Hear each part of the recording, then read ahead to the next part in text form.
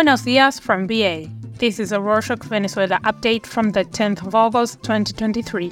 A quick summary of what's going down in Venezuela. On Thursday the 3rd, two Venezuelan babies along with their mothers tried to cross the Rio Grande River on the border between Mexico and the US, near International Bridge 2, in an attempt to migrate to the US. These were two separate incidents that took place in the span of 24 hours, and in both, the National Guard members rescued all Venezuelans. In one instance, an infant was given medical attention by paramedics from the Eagle Pass, Texas authorities. According to Zocalo news outlet, the other woman managed to swim to the river shores while carrying crutches and her baby. On the same day, Brazil's foreign minister emphasized the need to address human rights violations in Cuba, Nicaragua, and Venezuela.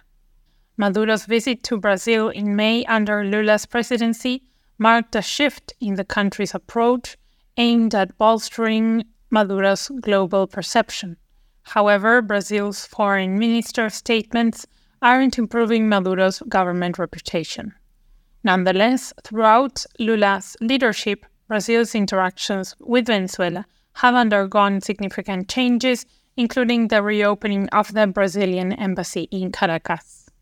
Since we mentioned Lula, on Friday the 4th, the Brazilian president made a significant move by signing a decree to restore electrical connections with Venezuela. The decree also eases energy exchanges with neighboring nations such as Argentina and Uruguay. This step is aimed at enhancing regional energy cooperation. The revival of the connection with Venezuela carries special advantages for the Brazilian state of Roraima, which shares a border with Venezuela. In 2019, Roraima faced an interruption in its electricity supply due to the troubling relations between Venezuela and the former president of Brazil.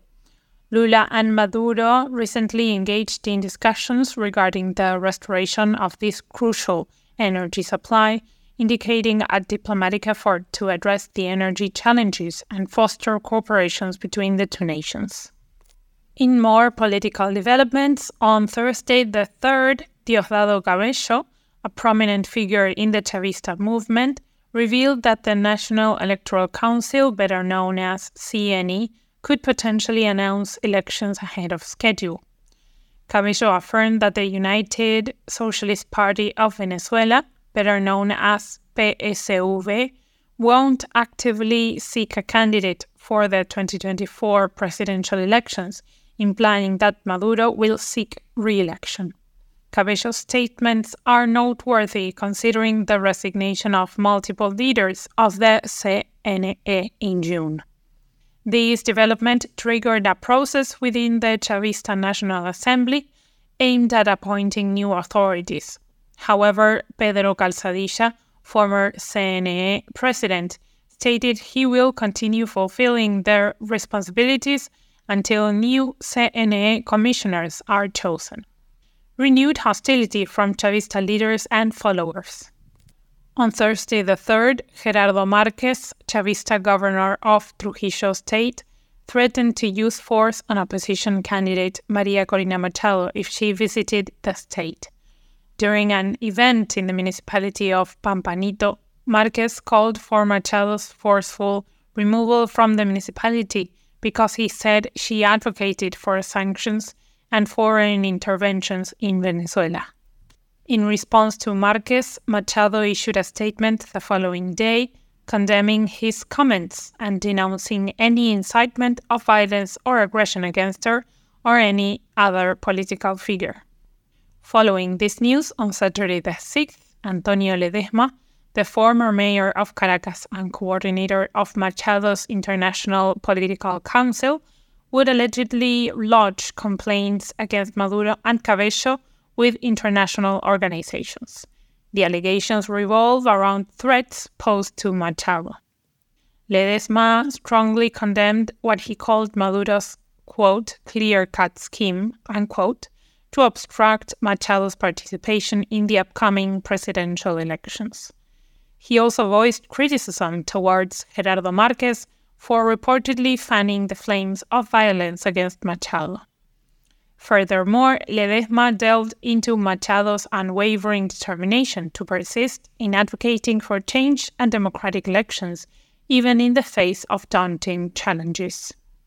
After over 20 years of disagreement since Chávez's time, the Venezuelan opposition has achieved an unprecedented level of unity.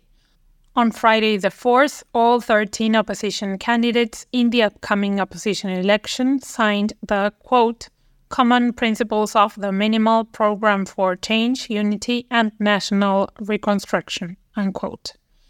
The aim is to unite different democratic groups for the 2023 opposition election by showing they shared common goals.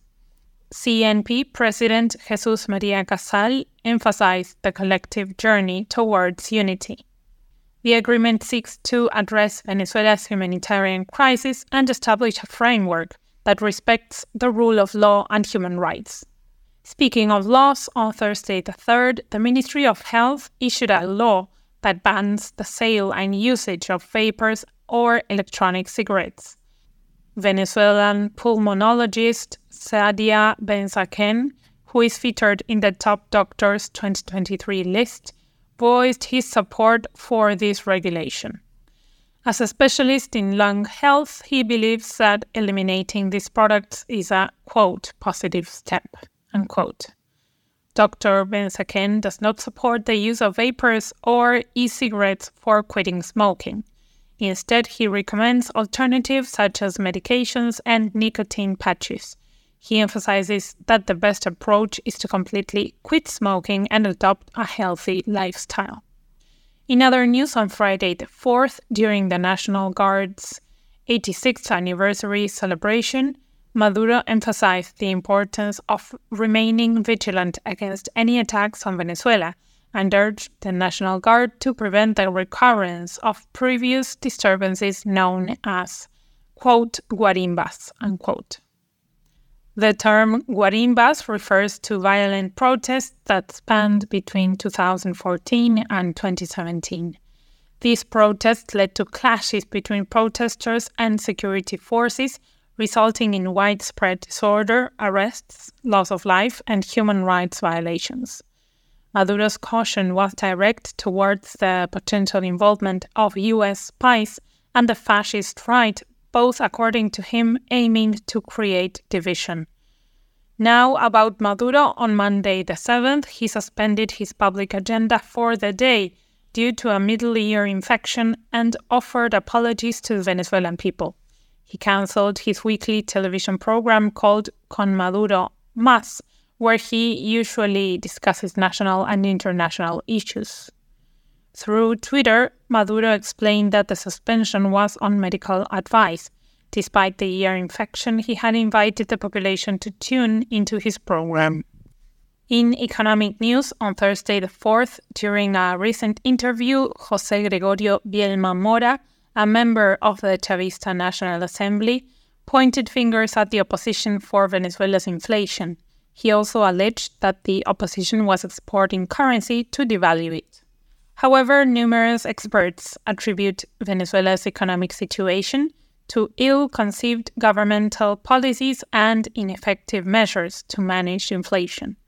Venezuela's economic situation has driven millions to emigrate in search of better opportunities, leading those who stay struggling to fulfill their basic needs. The National Association of Refreshing Beverages in Venezuela, ANBER, has highlighted a concerning issue. Approximately 20% of the soft drinks consumed in Venezuela are actually illegal contraband sourced from Colombia. On Monday the 7th, Carlos Palumbo, ANBER's executive director, urgently appealed to the authorities to take immediate action in order to curb the influx of contraband pouring across the Venezuelan-Colombian border. This illicit trade has already managed to capture almost a quarter of the soft drink market. Palumbo emphasized the pressing need for the quick establishment of the proposed state anti-smuggling command. He expressed that without prompt intervention, this situation poses a significant threat to Venezuela's market, workforce, and industries. In environment news, on Sunday the 6th, the Maduro government took steps to restore 27 wastewater treatment plants in Maracaibo Lake, aiming to prevent pollution and preserve the ecosystem. The Ministry of Science and Technology announced the restructuring of fishermen's councils, the overseeing of lakeside businesses, and the creation of a legal committee for responsible estuary use. The initiative also involves cleaning shorelines. And to close this edition, Gustavo Dudamel, the acclaimed conductor of both the Los Angeles Philharmonic and the Simón Bolívar Symphony Orchestra, is set to grace the stage at the Edinburgh International Festival on the 26th of August. This exciting collaboration with the Simón Bolívar Symphony Orchestra shows his comeback to the global spotlight, a significant return since 2017. Dudamel will be leading a repertoire featuring compositions by Gustav Mahler and Paul Dessenne, paying tribute to the latter, the late Venezuelan composer who left us in May. And that's it for this week. Thanks for joining us. Remember to tell your friends about Rorschach and how great we are. Also, don't forget to hit the subscribe button. If you are feeling extra nice, you can always financially support us with the link in our show notes. Hasta la próxima.